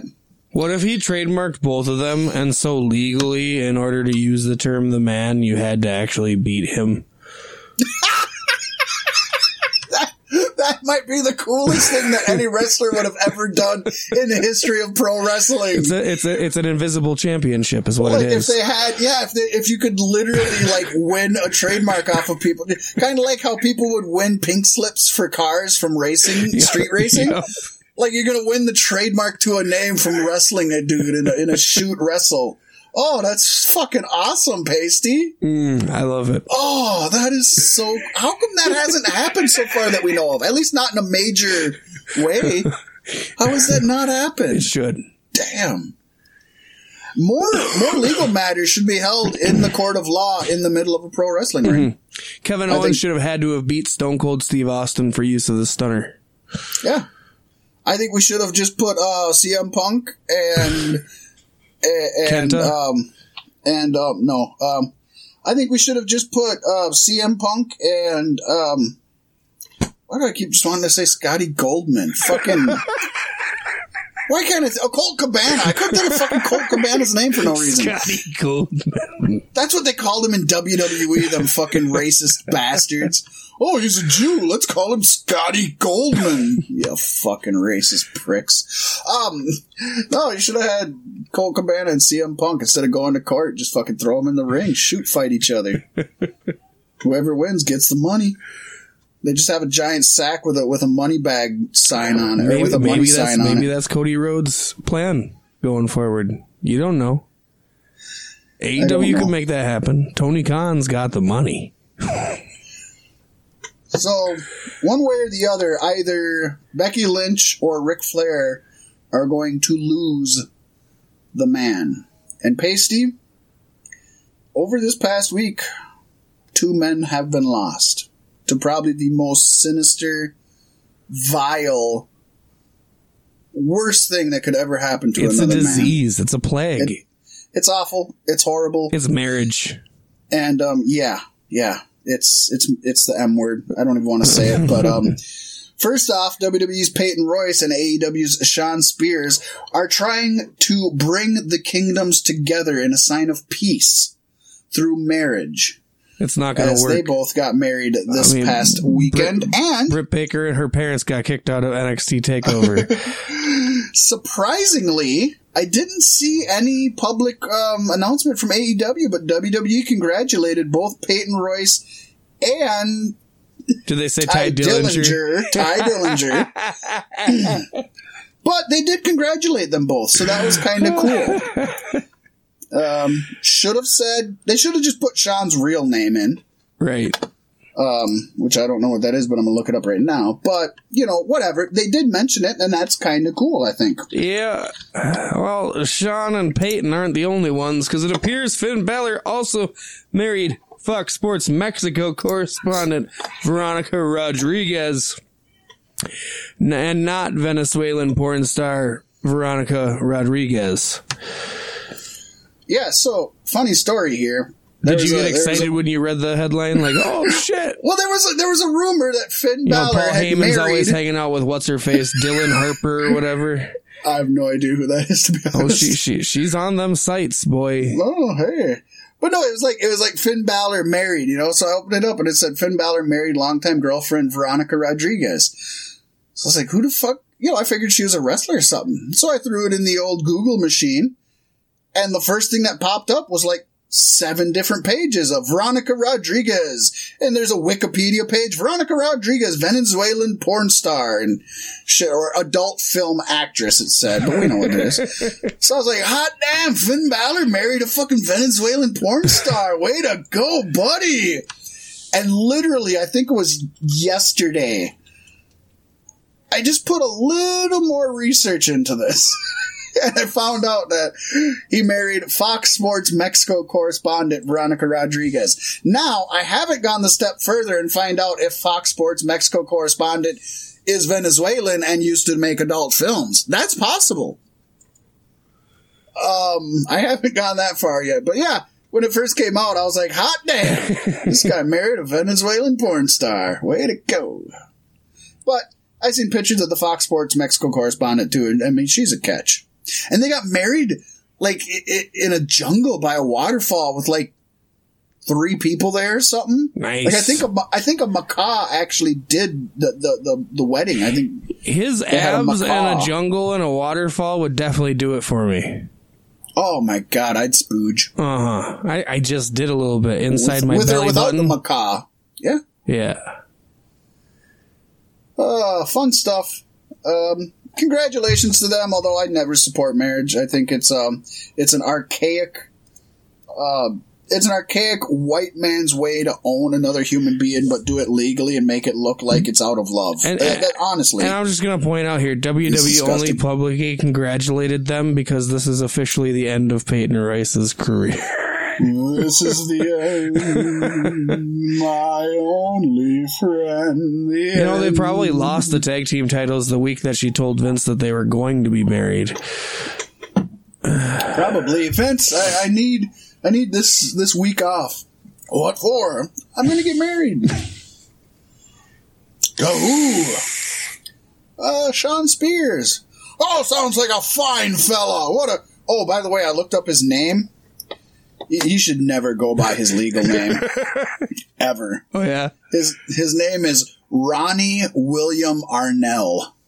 Get the fuck out of here. I think we've said it on the show before. I know I've said the last name is very familiar. I don't know, but I do know that sounds like a generic wrestler that's made to sound like a wimp. It kind of sounds like a molester. Ronnie William Arnell. That's not how you say Arnold. Duh. Arnell. Excuse me. Wow, sounds like a fine fellow. I'm glad to hear it. Do I know him? Has he been around? Where do I know him from? Oh, he used to wrestle as Ty Dillinger. All right.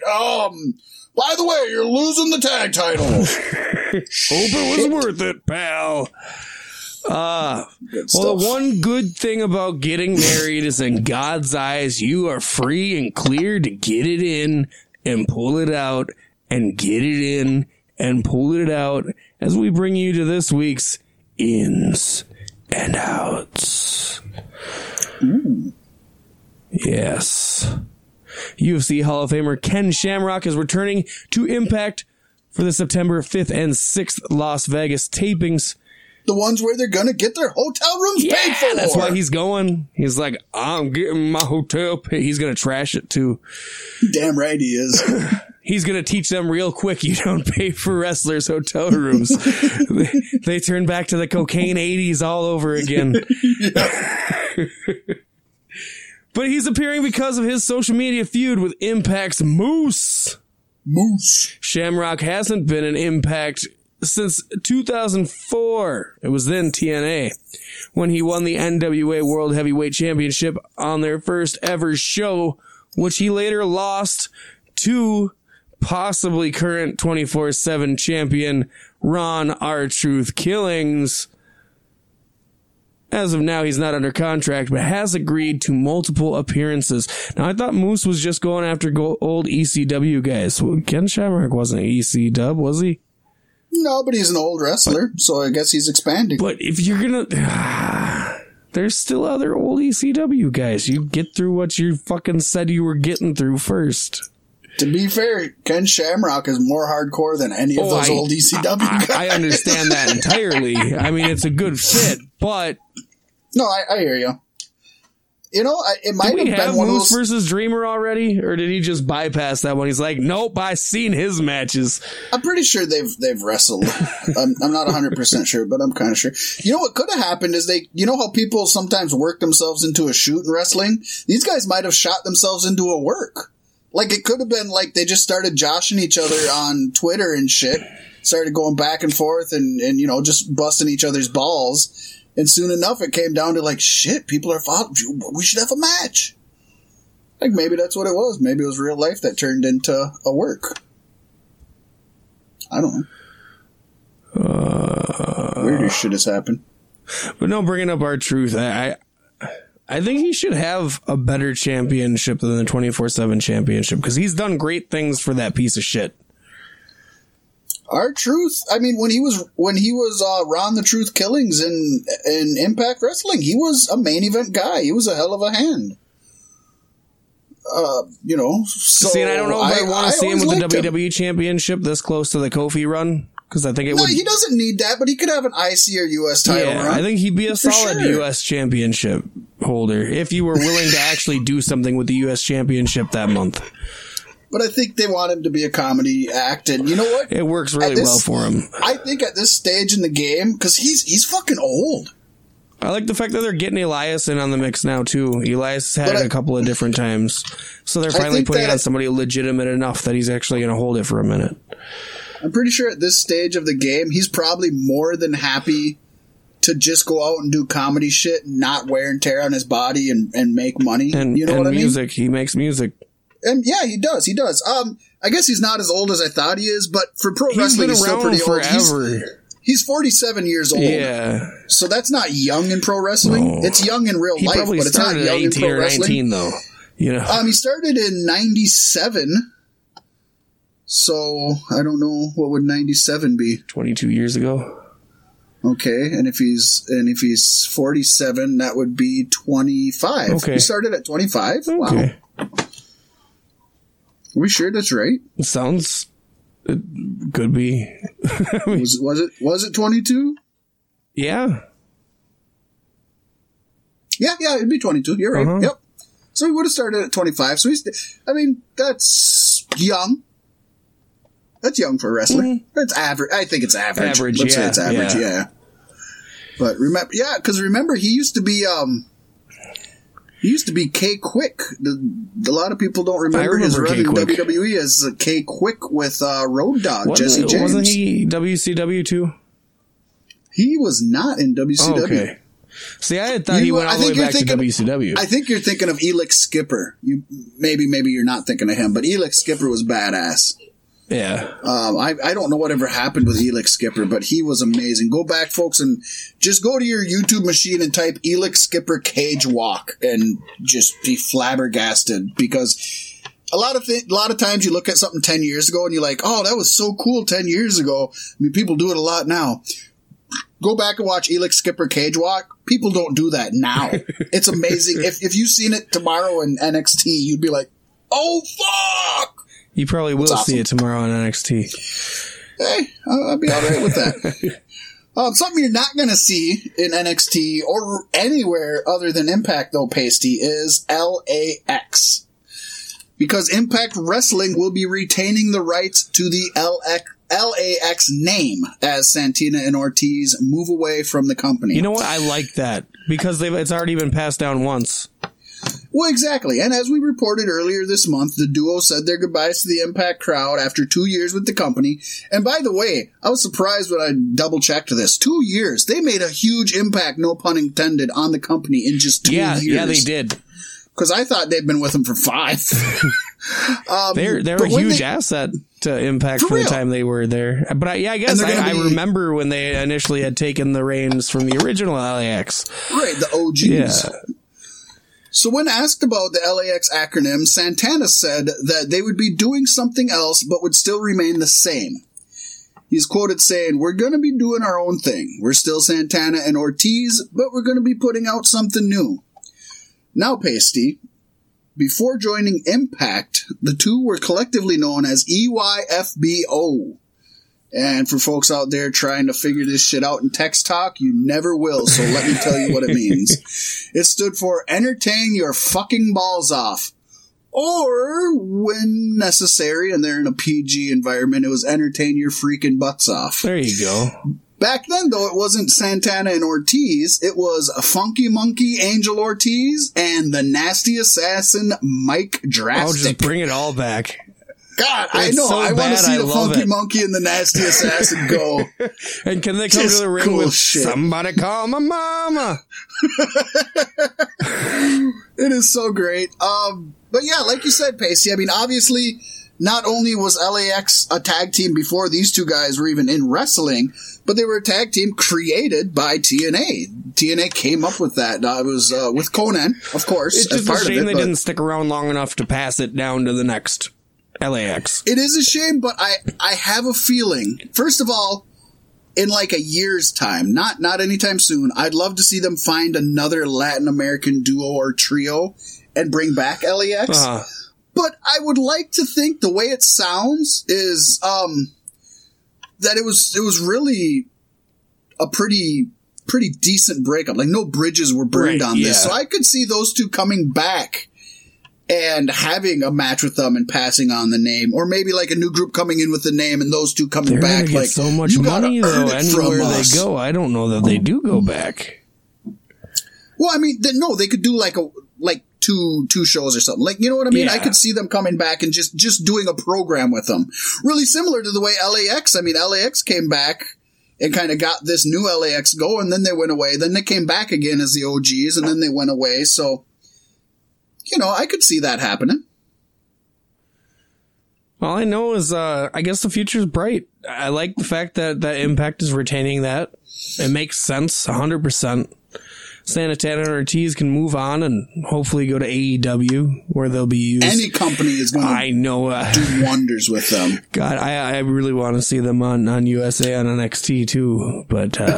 Yeah, I honestly think that not only that we've said this before, but I honestly think not only NXT, but I think the main roster would be able to use these two guys well. We know that Vince is always big on trying to find that Hispanic connection. And we know WWE doesn't respect tag teams, but this would be a good one to have in that small mix as somebody who's always in there. So I'd love to see him anywhere. ROH, AEW, New Japan, Ring of Honor. I already said that. They could go down, as you mentioned earlier, to Alberto and Chavos. Yeah, they could. The sky's the limit for these guys. They're not short on talent. No. By no means. They're going to be an asset anywhere they go. Yeah, I'd almost say hottest free agents on the market currently. Probably. And with AEW being the one promotion that's at least publicly touting that they want to push the tag division, I would say that's the best spot for them. Oh, I just want all the Lucha Bros and the Young Bucks and Santana and Ortiz, not LAX. XAL, that's what they'll be called. Call them IFBO. IFBO! Why? EYFBO. IFBO. Sup, son? We IFBO. I'm Funky Monkey. I'm Nasty Assassin. We IFBO. I love it. Oh, God. Too good. That's too good. Tag teams. Yes, indeed. Rumor has it WWE officials are in talks with Enzo Amore and Big Cass to make a return to the company for the NXT brand by their USA Network debut. According to old Unky Meltzer, we don't know if they've accepted, but Cass really hasn't done much on the indie scene and has also made it clear he wants to get back. Enzo? Who really knows? He says a lot of things, but his rap career isn't exactly going anywhere, that's an understatement. It's a little sad. He's got a couple of decent songs. Yeah, so do 50 million people in the United States. Yeah.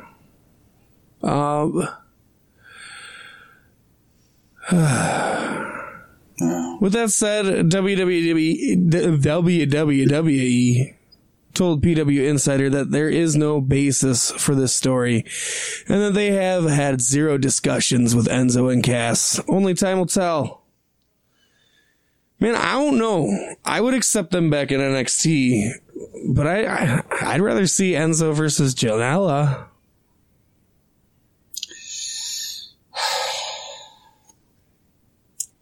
I don't need to see these two. No. I'm not gonna hate on them going anywhere. I don't miss these two. They belong somewhere in wrestling.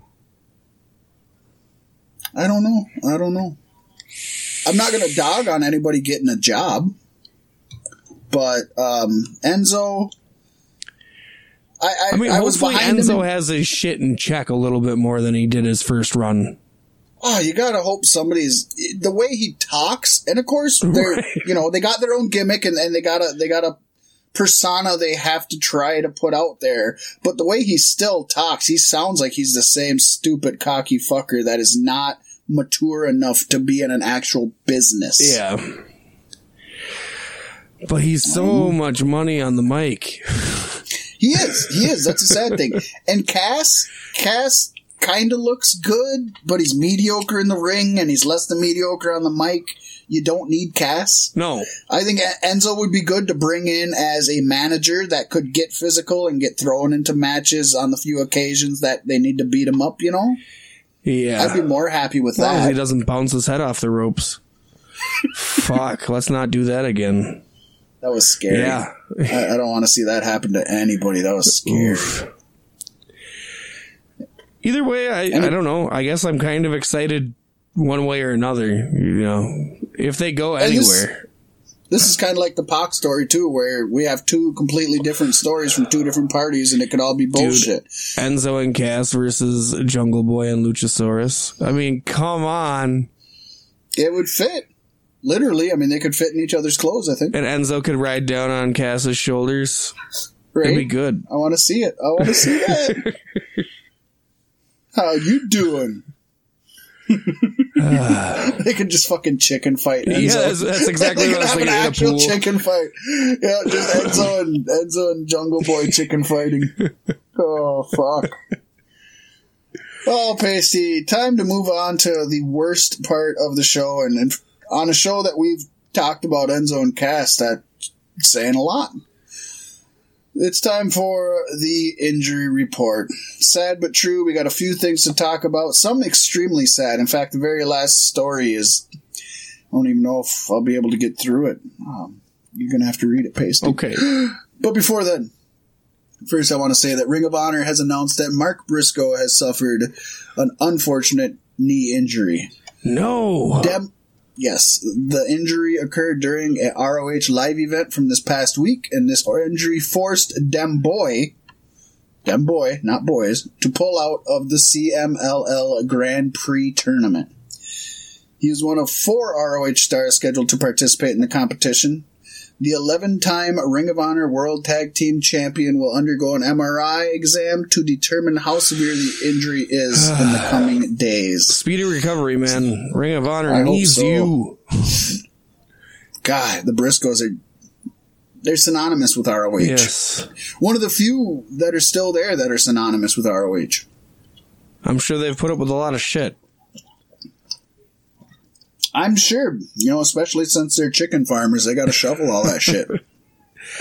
God, I hope he gets back up and on soon enough. Ring of Honor doesn't have much to go on these days. No, but that kind of has me excited because every time Ring of Honor's been really low, they fucking pop back up. So I'm excited to see they've always got the stars of tomorrow. Yeah, with WWE and AEW getting so big, if Ring of Honor gets this next fucking surge, this is going to be awesome. Awesome! Yes. Also, during a tag match that pitted Villain Enterprises PCO and Brody King against Lifeblood's Mark Haskins and Tracy Williams, PCO had a malfunction that caused him to deliver a suicide dive on the opposite side of where his intended targets were. I haven't gone back and watched this, but I gotta see what the fuck happened. I spent all week wondering why he was our new Facebook picture. I get it now.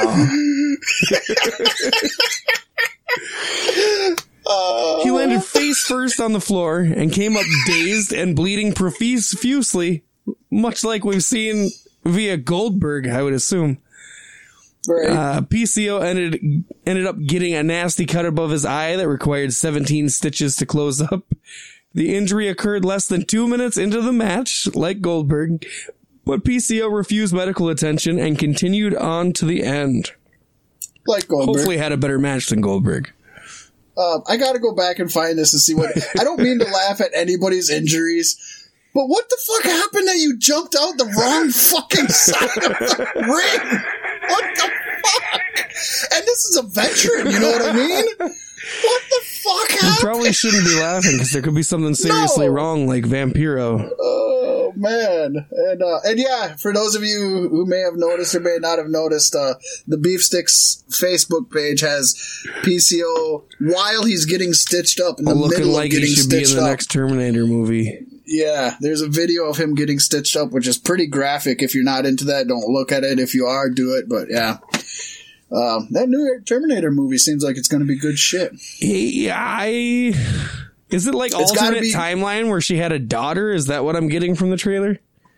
What it is this is the third Terminator movie. There was Terminator 1, Terminator 2 Judgment Day. None of the other movies ever happened, and now this is the third one. They didn't happen because the last movie reset the timeline. Well, they didn't happen because they sucked. It's the same thing as Halloween when they. But even still, there's no John Connor, and there's a younger girl now. So did she have a daughter instead of a son, and that's what the time shift is? I don't know. This is a new movie that this has James Cameron in it. T-1000's back though in some kind of a way.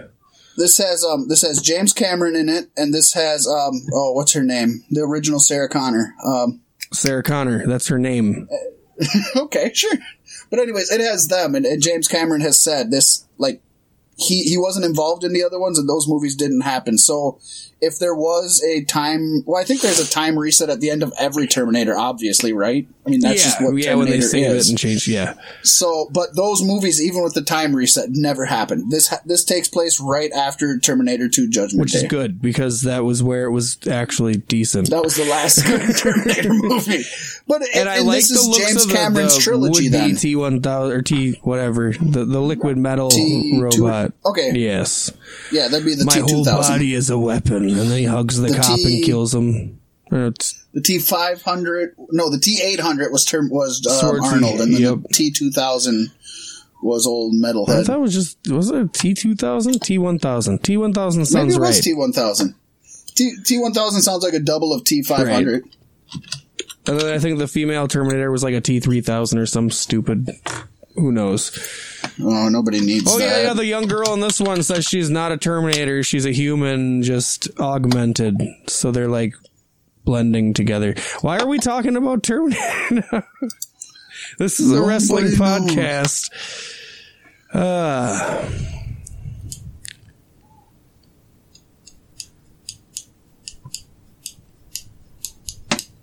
And that's it?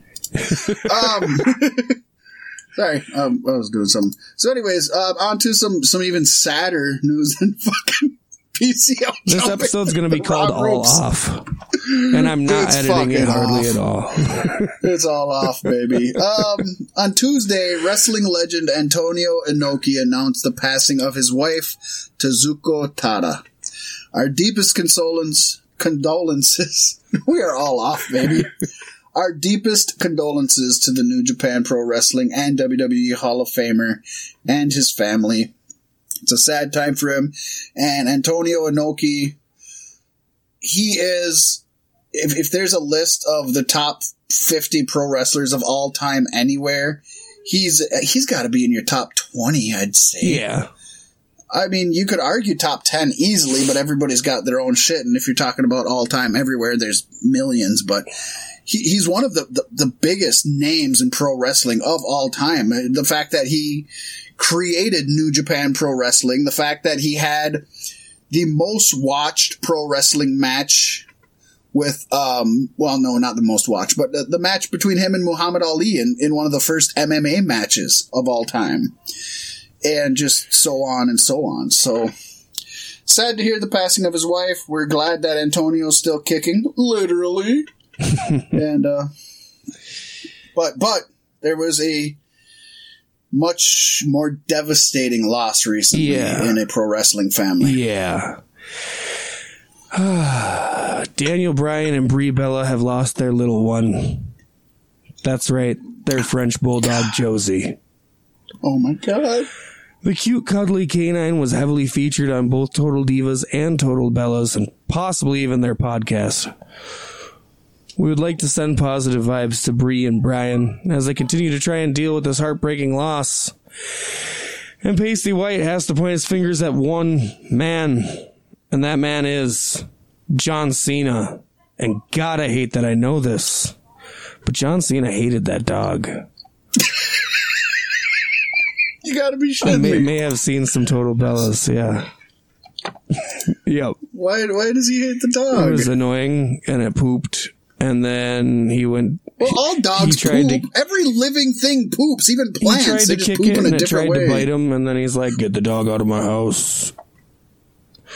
That was the whole shit that Miz and Maurice made fun of him for in WWE when he was doing his whole, like, this is my house, you're staying in my house, you gotta follow my rules, we eat in suits at this time, and then smoke cigars while the women go and wax their pubic hair. They gotta wax it. They gotta wax it. Yeah, no, I watched some of it, and I hate that I know that John Cena killed their dog. He's an asshole. Yep. Maybe if they could have seen him, they could have prevented it. Hey, and if you're not able to watch AEW All Out this weekend, be sure to tune in to NXT TakeOver UK, which will be featuring an appearance from the Swiss Superman Cesaro, which leads me to believe that Cesaro's going back to NXT and they're merging the two together to make one super show. So is this a pay-per-view, or is this just a special event? It's NXT TakeOver UK. So it's oh, it is a takeover? Okay, it's a Cardiff. Mm-hmm. NXT TakeOver UK Cardiff. Yes. So, whatever. I mean, I'm really happy for them. I just can't watch every single pro wrestling event in the world. That's where I can't watch every single pro wrestling event in the world, and I gotta draw the line somewhere, and I draw the line across the Atlantic Ocean. Well, like I said, I seriously believe that with NXT going to USA and making it 2 hours, I think they're going to merge NXT UK and NXT together. Pete Dunne's been on NXT. Rhea Ripley's been on NXT. They're trying to get the main titles over there. I think it just makes sense. And then you bring Cesaro to UK. They're definitely going to have to bring in some of the UK guys to make appearances, if nothing else, for sure. Yeah. Who knows?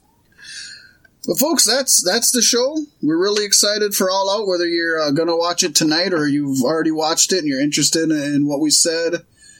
We'd like to know what you thought of the show. But before we go, I do just want to say Arnold Schwarzenegger was the T-800 and the Liquid Metal was the T-1000. All right. I feel really bad that we have to confirm that. Like, 12-year-old me is really mad right now. It's the same here, but you know how long it's been since I've watched it? I'll watch the next one. I don't expect it to be good, but I'll watch it. I'm going to watch it also. Well, from us to you and your families, we hope if you're listening to this over the holiday weekend, you're enjoying the last weekend of the summer. And if you're listening to it after the fact, we hope your weekend was a solid one. Now let's all go back to work and school. And we'll see you next week, only on Beefsticks Podcast.